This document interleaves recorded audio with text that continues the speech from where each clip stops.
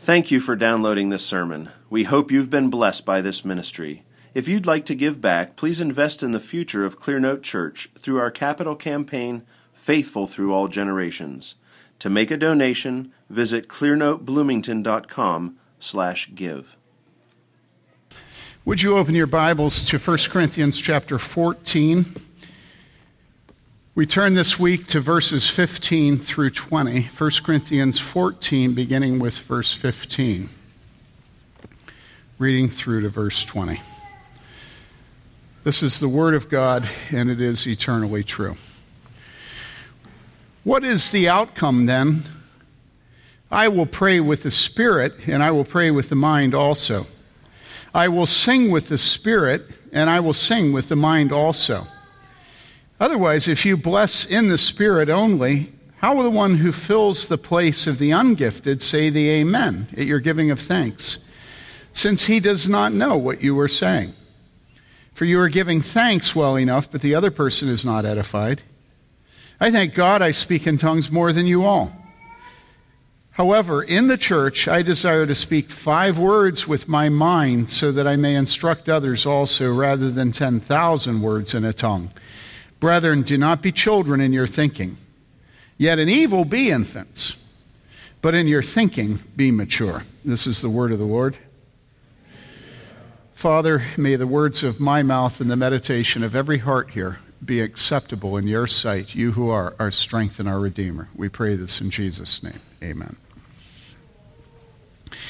The Apostle Paul uses the gift of tongues, but he himself does not separate tongues and understanding, whether his own understanding or the understanding of others.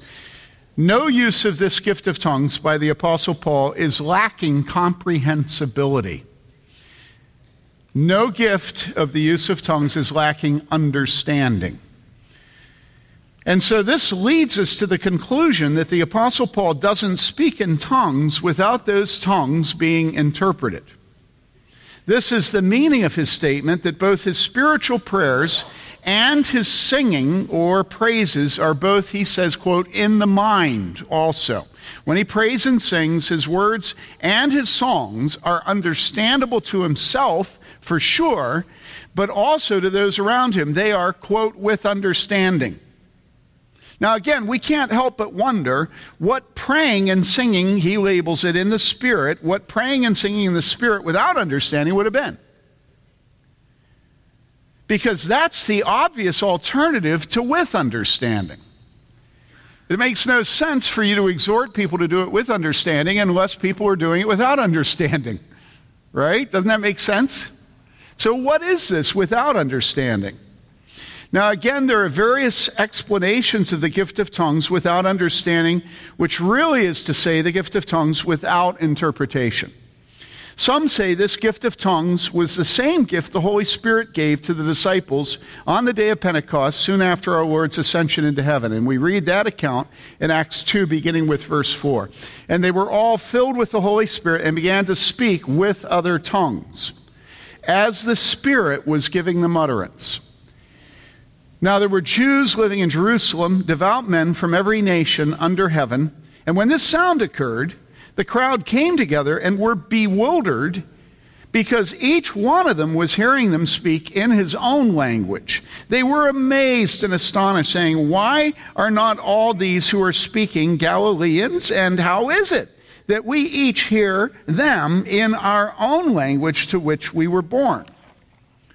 So this is one possibility. One explanation, that the tongues are Greek and Hebrew and Aramaic at that time, or that they'd be Mandarin and Spanish and English today. And so here today, if we were in possession of the gift of tongues, we would have different people speaking from the Holy Spirit's gifting. They would be speaking in Mandarin, Spanish, English, other tongues. The other possibility is that this gift of tongues was not a human language, but a spiritual language. And some have likened this gift of tongues in a spiritual language to the Apostle Paul speaking about prayer in Romans chapter 8, where he says this. He says, "In the same way, the Spirit also helps us in our weakness. For we don't know how to pray as we should. But the Spirit himself intercedes for us with groanings too deep for words. So groanings are out loud, but they're too deep for words. Not too soft, but too deep. In other words, they're so spiritual that words can't express them. And so they're referred to as groanings, too deep for words. And he, and this is speaking of God, he who searches the hearts knows what the mind of the Spirit is, because he, the Spirit, intercedes for the saints according to the will of God. And so you've had this experience, undoubtedly. Often it's at times where you find out something that is so awful that you have no words to express the horror of what you're facing in your life. And you don't know how to pray. And so you go to God, and he gives you the words. They're not intelligible to you. They don't have to be intelligible. You pray, and the Holy Spirit takes his perfect knowledge of you to the Father. And the Father knows that the Spirit intercedes for us in our weakness. And we pray in our weakness. There's nothing wrong with that. The problem is when that's done in the church, in the hearing of the people of the church, that's a problem. And that's what the Apostle Paul's dealing with. Now, I do believe that second interpretation, that it wasn't Greek and Hebrew and Aramaic, but rather spiritual language, that's the one I tend to. But look, everybody gets on their high horse, not everybody, but lots of people get on their high horse about this. And they're sure that they know what it was. And you know, there are a number of things in the Bible that are very difficult for us to know what the Holy Spirit is saying. Have you ever thought about the fact that the Holy Spirit is intentional in his ambiguity? Have you ever had your mother treat you that way? Where your mother will tell you something, and it's a command, and intentionally she will say it to you in such a way that you have to work to figure out what she wants you to do. Sometimes it's because other people are listening and she doesn't want to be explicit in front of other people. You know, you let out some gas and your mother says, and you have to think for a second why she just cleared her throat. And then you realize that she didn't want to say, don't do such and such, you know. Well, there are lots of reasons why the Holy Spirit can deal with us in Scripture in such a way that it's not explicit. For one thing, the Holy Spirit wants us to grow in our perceptions. That's why Jesus taught in parables. He didn't just teach in parables so that those who didn't have eyes to see wouldn't see. He also did it so that there would be a stretch, you know, a stretch goal for us, that we would aspire to grow in our understanding. And so he leaves some of the work for us to do. It's a basic principle of writing. You don't ever write in such a way that nobody can be offended. Unless you're writing on Facebook. And then you better make sure nobody can be offended. But you know, when you write, you're supposed to leave work for the reader to do. You ever had somebody be so clear with you that you just feel like you're being treated like a child? Well, the Holy Spirit is not accidentally being ambiguous in what he says to us. Does that make sense to you? When the Holy Spirit inspires confusion in Scripture, and I don't mean confusion. I mean, when you're left with a text of Scripture and you're going, what on earth does that mean? The Holy Spirit is not surprised that you're sitting there going, what on earth does that mean? And so here we have the Apostle Paul writing under the inspiration of Scripture about tongues in such a way it's not clear what's going on here. It isn't. It's clear in the book of Acts. The Holy Spirit could have made it just as clear here as he made it in the book of Acts. And so what we have is we have two divisions, or we have two sides in the church. We have one side that's absolutely clear they know what's going on here, right? And we have another side that's absolutely clear that they know what's going on here. All right? And listen, I believe in infant baptism. Okay? Did I wake some of you up? Many of you don't believe in infant baptism. If we talk and argue, I'll say it's unbiblical not to baptize your children. You'll say to me it's unbiblical to baptize your children. And I don't mind you saying that at all. But what I don't want you saying is like Spurgeon says, you show me one place in the Bible where it tells us to baptize children and then I'll just shut up. No, that's bombastic, right? The Bible either does or doesn't teach infant baptism implicitly. Nobody has a silver bullet text on infant baptism. That's why we've been arguing about it for 5 centuries since the Reformation. That's why there are such excellent men on both sides of the issue. And so if somebody comes in this church and they believe in infant baptism, so that's me, and they're divisive over it, no, this isn't a church for you. Because we recognize that the Holy Spirit could have said, baptize your babies. He made it that clear in the Old Testament. You know, they were circumcised at 8 days. When you come to Scripture where the Scripture is not clear, be humble and don't judge other Christians. If you read somebody or listen to somebody that says that they've solved a problem that's been going on for centuries, guess what? They haven't solved it. Hate to tell you. Okay, so what are the tongues? We don't know. Those are the 2 options. I tend to believe that it was a spiritual language. Now, it could, though, be a human language, and it could be one of those languages that was sent by God as a discipline of the race of man for our grand arrogance in building the Tower of Babel. Let me read that account. In Genesis 11, we read this. They said, and it's referring to the inhabitants of the earth at that time, who were all together, they said, come, let us build for ourselves a city and a tower whose top will reach into heaven, and let us make for ourselves a name. There's no better illustration of this than the Trump Towers. Okay? They're in Manhattan, and they have his name on them. And he's built for himself a name for himself, right? And he says, otherwise we will be scattered abroad over the face of the whole earth. So in other words, we don't want not to be known. We don't want to be scattered. We want to make a name for ourselves. We want to build for ourselves, and we don't want to be scattered, all right? Now, the Lord says, the Lord came down to see the city and the tower, which the sons of men have built. And the Lord said, behold, they are one people, and they all have the same language. And this is what they began to do. And now nothing which they purpose to do will be impossible for them. The Lord doesn't like this. He doesn't want us building a name for ourselves. The Lord is what? The Lord is a jealous God. And what is he jealous for? He's jealous for his own glory. And he, the Bible says, will not what? He will not share his glory with any other. Okay? It's an old saying, he who builds to God and not to fame will never mark a building with his name. Okay? So God sees us. He doesn't like it. He says, come, let us go down and there confuse their language.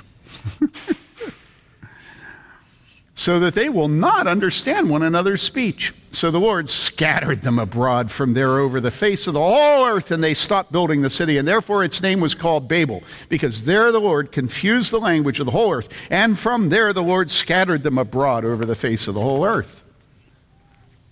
Don't you love it when God wins? I mean, maybe I should ask you. Do you love it when God wins? Do you love it when God makes mincemeat of our pretenses and our pride? I mean, it's so sweet. Right? Is that how you feel?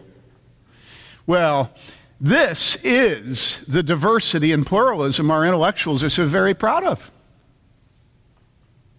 You realize that? What I just read to you is the diversity and pluralism that intellectuals are so proud of. It's the discipline of God. We each speak separate languages and are spread across the earth, not because nature is a glorious tapestry of diversity, but because nature was overruled by God. such that the unity of man became a cacophony which forced us to be scattered. Man's pride in diversity is a way for us to deny that our inability to understand each other and our being scattered across the face of the earth is God's discipline of our pride. And so what do? We always do the same thing. Precisely where God marks us with shame, we say, I'm proud of that. Right? Come on, people. Look at yourself. This is who you are. It's not just me. I laugh because it's me. I'll take pride precisely in the place where I should be ashamed of myself. Why? Well, because my wife is telling me I should be ashamed of myself, and I'll be hanged if I'm going to be ashamed of myself if my wife tells me I should be ashamed of myself. Come on, man. Have you ever had a fight with your wife? She's right, My wife, I sit down at the table and I start, barking because I'm hangry. Right? And my wife says, how much coffee did you drink? Don't you ask me how much coffee I drank today. It has nothing to do with coffee. It has to do with the fact that I asked for lima beans. Right? So what we do is we take pride at the point where God has decreed shame for us. And this is sodomy. God has said that sodomy is an abomination. Right? And we say, to heck with that. I'm going to have a gay pride parade. And so we just are proud and proud and proud. Now the church is proud and everybody just proud. And God says it's an abomination. And the Bible says not just that it's an abomination, but it's not an accidental abomination. The Bible says that God gave them over to unnatural desires. It's just like diversity of languages. And it's just like, borders and passports. All this stuff is a real pain if you actually look at it honestly. My wife and I were just south of the border, because we love it south of the border. And so we got to the airport early, and you know how nice it is to get to the airport early, right? It's so awful to get there late. We were there hours early. And so we were just able to just take our time, get some coffee, walk slowly. And finally, it's time to get on the plane. We go to get on, and they announce right before we go to get on the plane, they say, make sure you have your visa. And I think, so I open up my briefcase, and sure enough, for some reason, I stuck it in the briefcase, and I pull it out, and I'm a superior human being. But I realized that because he said, make sure, there's probably people there that don't have, and Mary Lee says, I threw it out. You what? You did what? Hours ahead of time. And now, as we're boarding the plane, my wife tells me she threw her visa out. So I go up to the guy at the gate. I say, I have my visa, because I was hoping she could get on mine. He says, no, she has to have one. So he calls a guy, and I mean to tell you, we go flying through the airport. All the things that we were avoiding came true instantly, And I mean, it took us forever to get through security. Forever. And we get to security, and we have to worry about getting out, because we have to go out through the lines that are being examined, because that's where the visa special thingamabugger is, right? So they don't. So they take us out this gate. Takes a while to get. Normally it wouldn't matter, but this flight it mattered that we get on it. So anyhow, we get out, and then I see way down where you check in for the flight is this place, and there's a line a mile long. And it's all the stupid idiots, that threw out their visas, and there's this honking line, So, but we have a Delta guy with us, and he cuts the line. And then you have to fill out this form, and I don't have my eyeglasses out, and I can't read the tiny print, and he's saying, put your middle initial there, put your, and then another page of all this crud, and then $30, and then you run, and we had not checked our luggage. So we're lugging this luggage. Language is fun. So we're lugging our luggage, and we get back to the line for security, right? And it's so long. And you know how you love people that cut in line, right? And somehow they just simply didn't seem to care about whether or not we had stuff in our luggage. The previous time, they took everything out of both of our suitcases, and we lost certain items, you know? A nail file and, you know. We get back to the gate and barely made it on the plane. Now, many of you have had an experience similar to that if you've been overseas, and this is the glorious tapestry of diversity. This is what God did when he changed our language and scattered us over the face of the earth. It is not something to take pride in. Now, am I saying that we shouldn't take pride in our language, that we shouldn't take pride in our motherland? No, I'm not saying that. It would be a monster who didn't love his motherland. We are to love our mothers, and we're to love our motherland. We are to love our mother tongue. I'm not making negative comments about your language or your nationality or anything like that. But what I'm saying is the separation of us through language and the scattering of us over the face of the earth is God's discipline. And we can't take pride in it because we didn't do anything good to get it.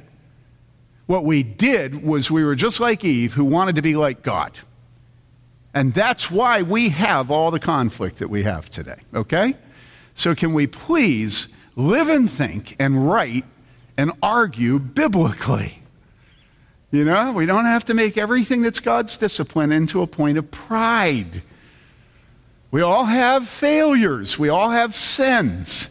Let's not redefine all of our sins and failures as being the glorious diversity. Look, we've got enough diversity in the canopy of the rainforest in spiders and bugs. Enough there to last a lifetime. So let's not define languages. I mean, we have to study them. It's hard. Have you ever studied a language? It's very hard, you know? All right. So this is what's going on. We have languages that are not being understood in this church, and because they're not being understood, what's going on is that the church is not being helped. Okay? And the way they're not being helped is that when they speak, whatever the language is, whether it's Aramaic or Hebrew or some other language, or whether it's a spiritual prayer language, the Apostle Paul, when he uses his language, and did you notice what he says about himself? Okay? In verse 18,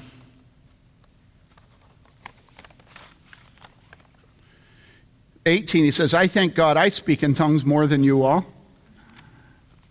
Did you smile when you read that?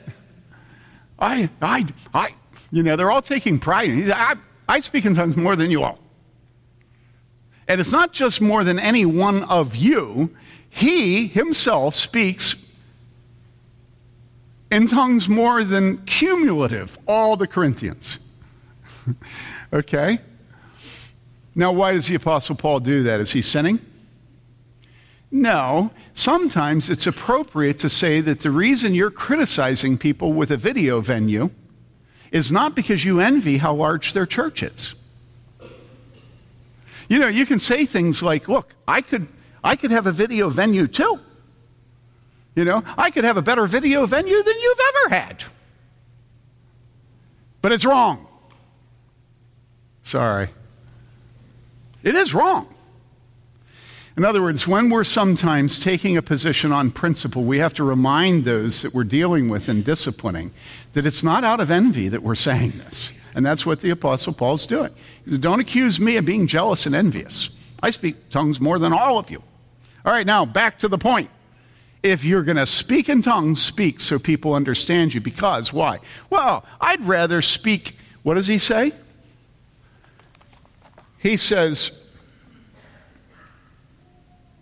I desire to speak, verse 19, 5 words with my mind so that I may instruct others also, rather than 10,000 words in a tongue. Look, I speak in tongues more than all of you. I'd rather have 5 words that communicate and are helpful. Okay? Now, that's the principle. Now, where, and I'm going to make this quick, where does the concept today that we have that some parts of the Protestant church speak in tongues and some don't come from? Well, in the book of Acts, there is a point at which the Apostle Paul comes to the city of Ephesus, and he finds out that there are people who worship in Ephesus who have not received baptism in Jesus' name. Okay? Let me read to you that account. Because this is the context for the division that we have today. Okay. Acts 19. It happened while Apollos, this is beginning with verse 1, was at Corinth, that Paul passed through the upper country and came to Ephesus and found some disciples. He said to them, "Did you receive the Holy Spirit when you believed?" And they said to him, "No, we have not even heard whether there is a Holy Spirit." And he said, "Into what then were you baptized?" And they said, "Into John's baptism." Paul said, "John baptized with the baptism of repentance, telling the people to believe in him who was coming after him, that is, in Jesus." When they heard this, they were baptized in the name of the Lord Jesus. And when Paul had laid his hands upon them, the Holy Spirit came on them, and they began speaking with tongues and prophesying. Now, there's a large part of the church today who has decided that that account is normative. And so there's a large part of the Protestant church today that says that we should seek the baptism of the Holy Spirit, which is evidenced by the speaking in tongues, because it happens here. But people, listen, this is a failure. It's a failure that they were baptized into John's baptism instead of Jesus. Why? Well, because Jesus says, "Go into all the world and make disciples of all men, baptizing them in the name of the Father and the Son and the Holy Spirit." So today, we should not have anybody not being baptized into the name of the Father and the Son and the Holy Spirit. Whereas back then, there were people that were only baptized into the baptism of John, which was a baptism of repentance, okay? And so, when the Apostle Paul got there, he saw that there was an absence of power, that there was an absence of the Holy Spirit. He said, "What baptism?" And so he corrected it. He baptized them in the name of Jesus. The Holy Spirit then came on them, and they spoke in tongues, and they prophesied. Now, we've had 3 baptisms here this morning. Have we heard people speaking in tongues and prophesying? No. Why not? I didn't tell them not to. Listen, the Holy Spirit, which is to say God, constantly changes the way he deals with different generations of people. You know, there are things going on today in the church that have never gone on before in the history of the church. Okay? What are they? Feminism. The church has never lived in a feminist culture. There was never been a feminist culture until the past century. Never. And so the church today is getting more intentional and careful. Well, in time, that's generally what happens, is at the beginning of any heresy, the heresy carries the day. But then the people of God begin to do their work, and all of a sudden texts in Scripture that never made sense to previous generations make perfect sense. They see that that's the meaning of that Scripture. And so there are things that we will understand when we die that I know this sounds wacko, but nobody understood the way we understood it because nobody fought the battle that we're fighting. Does that make sense to you? And so, just because something occurs in Scripture doesn't mean it's normative. And so, they were baptized in Jesus' name. They received Trinitarian baptism, and consequently, they spoke in tongues and they prophesied. Okay? Now, does that mean that we need today to baptize people in the Holy Spirit and have them speak in tongues and prophesy? No. Okay, now bear with me. If you're out of a Pentecostal charismatic tradition, bear with me. Be patient. And so what happens is, people today say, look, you haven't received the Holy Spirit until you're baptized in the Holy Spirit. And if you're baptized in the Holy Spirit, you'll speak in tongues. There are many churches today that say that you're a second-class Christian, or you're not a Christian at all if you haven't spoken in tongues. And they take that from a text that's not normative. It's abnormal. You know, you don't go into a cancer ward to look at what an abdomen should look like. Okay? And so they look at this and they go, well, that's what we need to have. And so they try to get everybody to be baptized in the Holy Spirit and then to speak in tongues or prophesy. But generally, speaking in tongues is better because you don't understand it. Because you really don't want somebody to speak in tongues and have it interpreted if it's from the Holy Spirit. And you sure don't want anybody prophesying. Unless it's one of these women that prophesies, oh, my people, I just love you. Come to me because I just want to hold you tight. And I can't tell you how many of them I've heard in worship services. I call it the heaving bosom school of prophecy. You know, empty nest syndrome. I mean, I love mothers, you know. I don't have anything against mothers, but I just haven't seen in Scripture that prophets line up with what mothers want to say. You know, as a matter of fact, oftentimes I think prophets say maybe what women don't think should be said. Have you ever noticed that about the real prophets, right? Have you ever noticed that? Well, here, let me read one to you. This is Isaiah. And what you don't realize is that this is precisely the section that Isaiah is making reference to as we bring this text to an end. This is Isaiah chapter...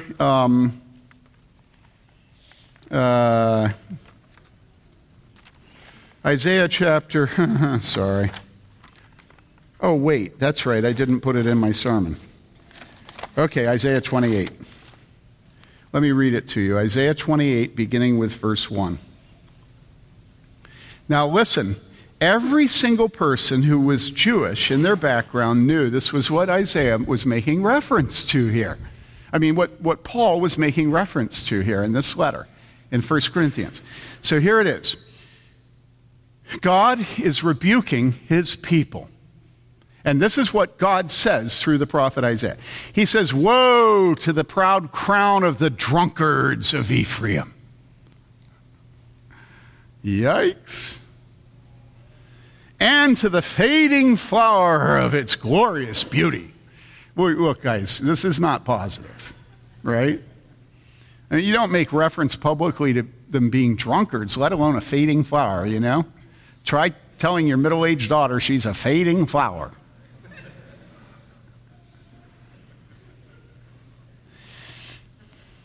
Which is at the head of the fertile valley of those who are overcome with what?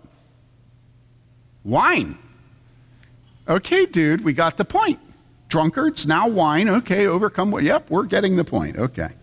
Behold, the Lord has a strong and mighty agent, as a storm of hail, a tempest of destruction. This is not a woman's text.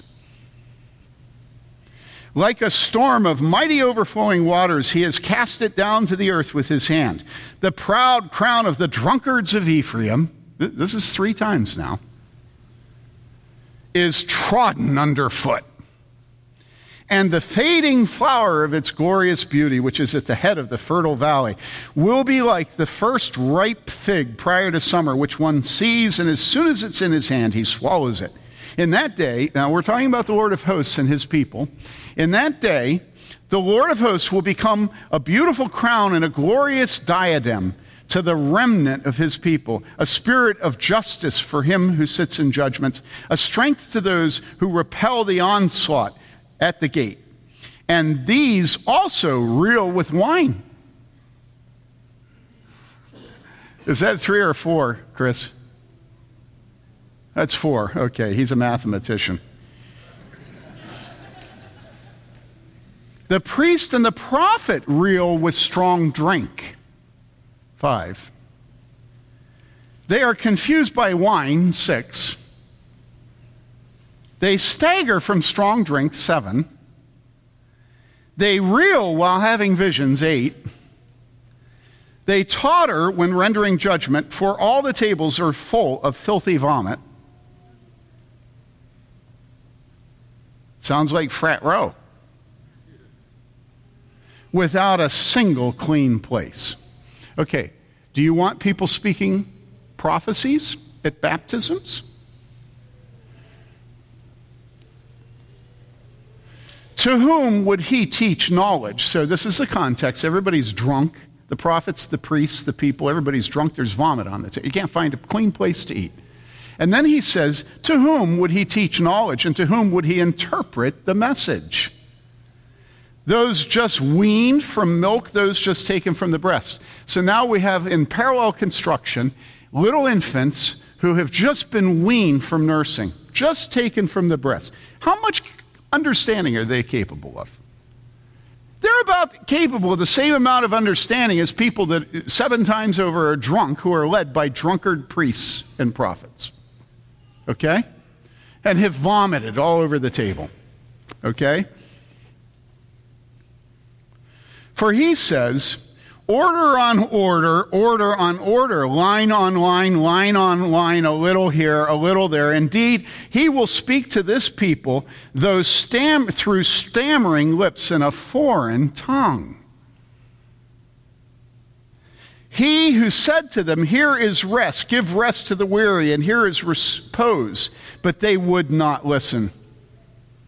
So the word of the Lord to them will be, order on order, order on order, line on line, a little here, a little there, that they may go and stumble backward, be broken, snared, and taken captive. Okay, do you get it? It is not complimentary. And that's what the Apostle Paul is quoting. The Apostle Paul is saying, you people are like the people of Israel that Isaiah is addressing.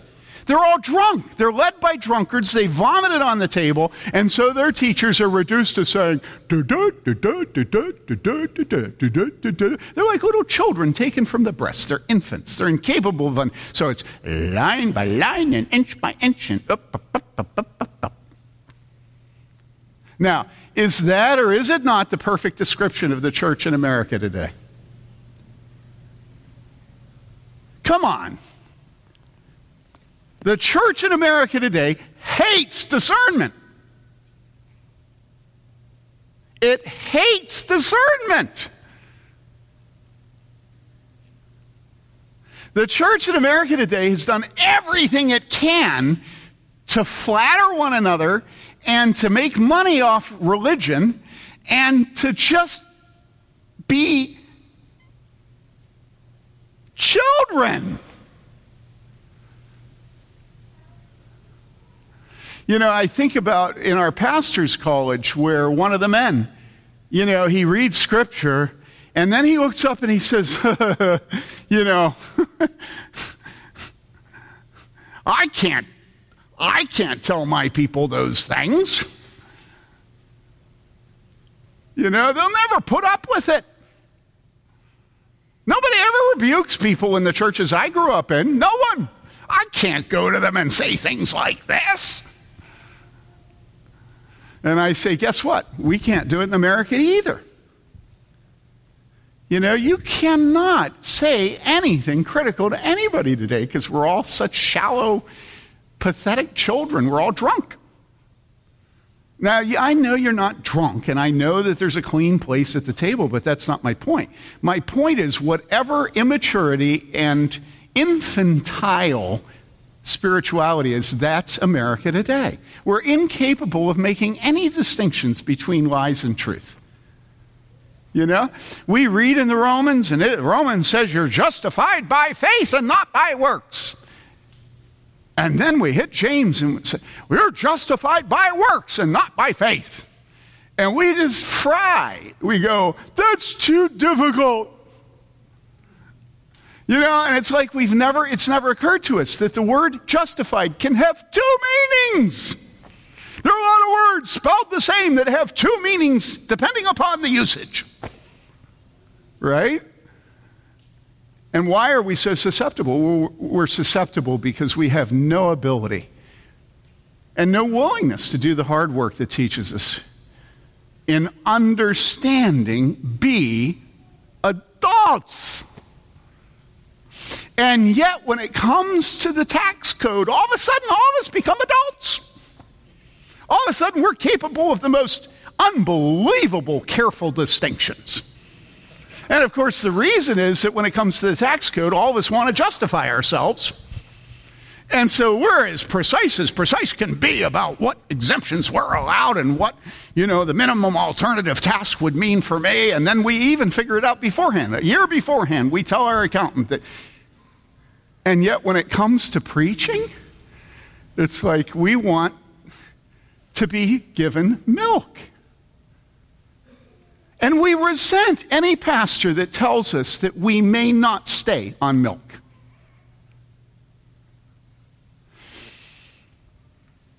Here's what Hebrews says. The Apostle Paul had churches just like us. And the Apostle Paul says in Hebrews, and you remember what he's been teaching on, and it is an exotic teaching in Scripture, right? You want to see stars, read Scripture on Melchizedek. So don't be judgmental about the Hebrews because Melchizedek is difficult. So he's been teaching on Melchizedek, and here it's one of the places that any man who's ever taught or preached just loves it. Because the Apostle Paul says this in Hebrews 5:11. He says, concerning him, we have much to say. Right? I have much to say. Okay? Concerning him, we have much to say, and it's hard to explain since you have become dull of hearing. For though by this time you ought to be teachers, you have need again for someone to teach you the elementary principles of the oracles of God, and you have come to need milk and not solid food. For everyone who partakes only of milk is not accustomed to the word of righteousness, for he is what? He's an infant. He's a baby. Do you like being called a baby? Apostle Paul is calling us babies. Then he says, but. So this is in opposition to those who drink milk and are infants. He says, but solid food is for the mature. And this is got to be one of my top 5 verses about being a pastor. Listen to what he says. Solid food is for the mature who, because of practice, have their senses trained to discern good and evil.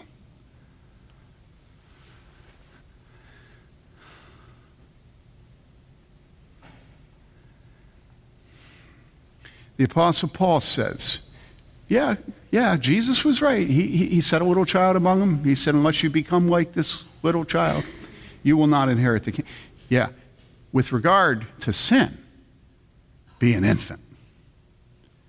But in understanding, be men.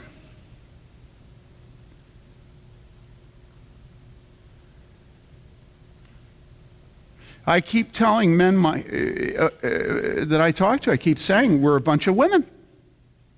And everybody gets offended. Women get offended because they think I'm saying there's something wrong with being a woman. No. There's something wrong with being a woman.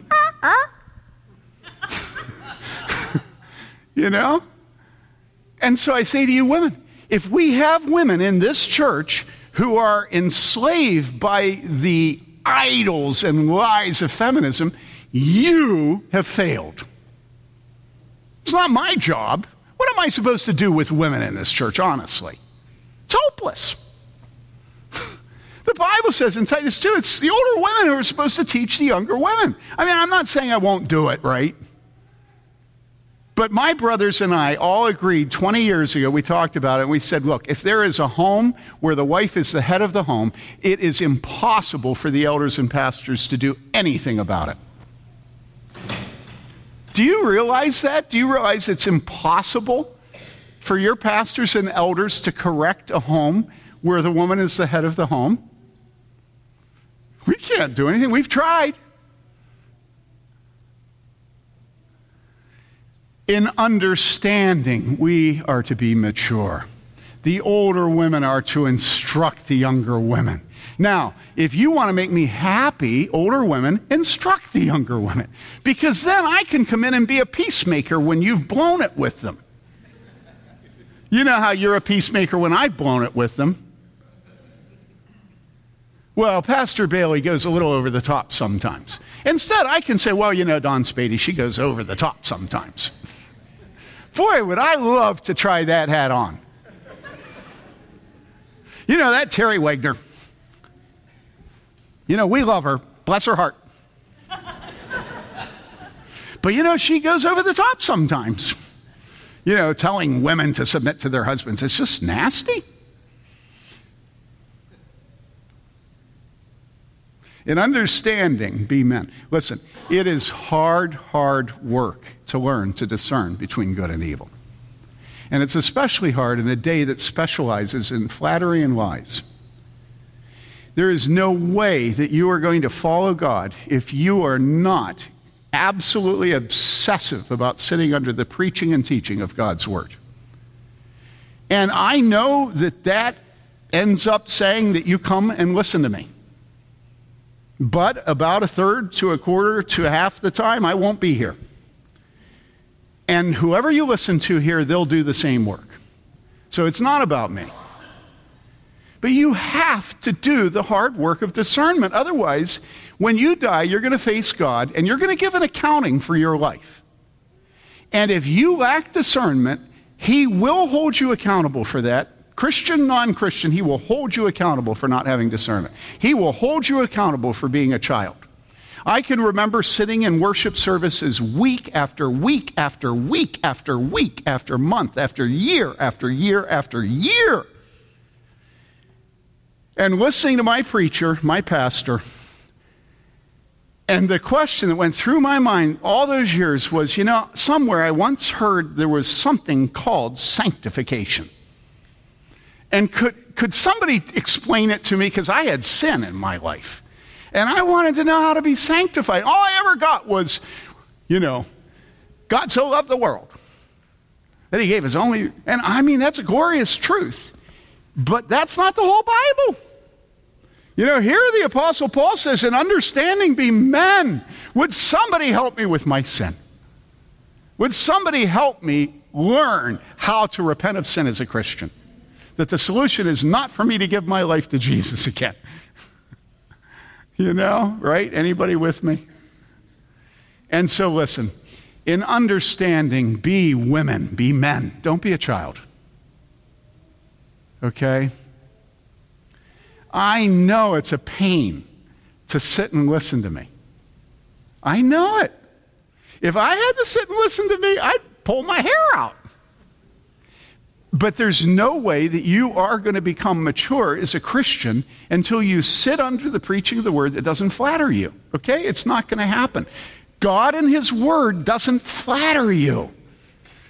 Okay? So you should have some resemblance in the pulpit to what you feel when you open your Bibles.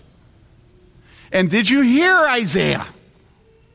And does Isaiah bear some resemblance to what you think God would say to you if He were talking to you? Right? You see your sin and you think, I'd have a whooping coming. Well, that's basically what a sermon's supposed to be. It's supposed to be meeting with Dad when he gets home and he says to you, hey, good here, I love you, but don't do this. And that's what you see every time you open the Bible. And so your preachers, the older women of the church, should have just that same kind of love for you. Okay? So let's close our worship by singing. Let's pray.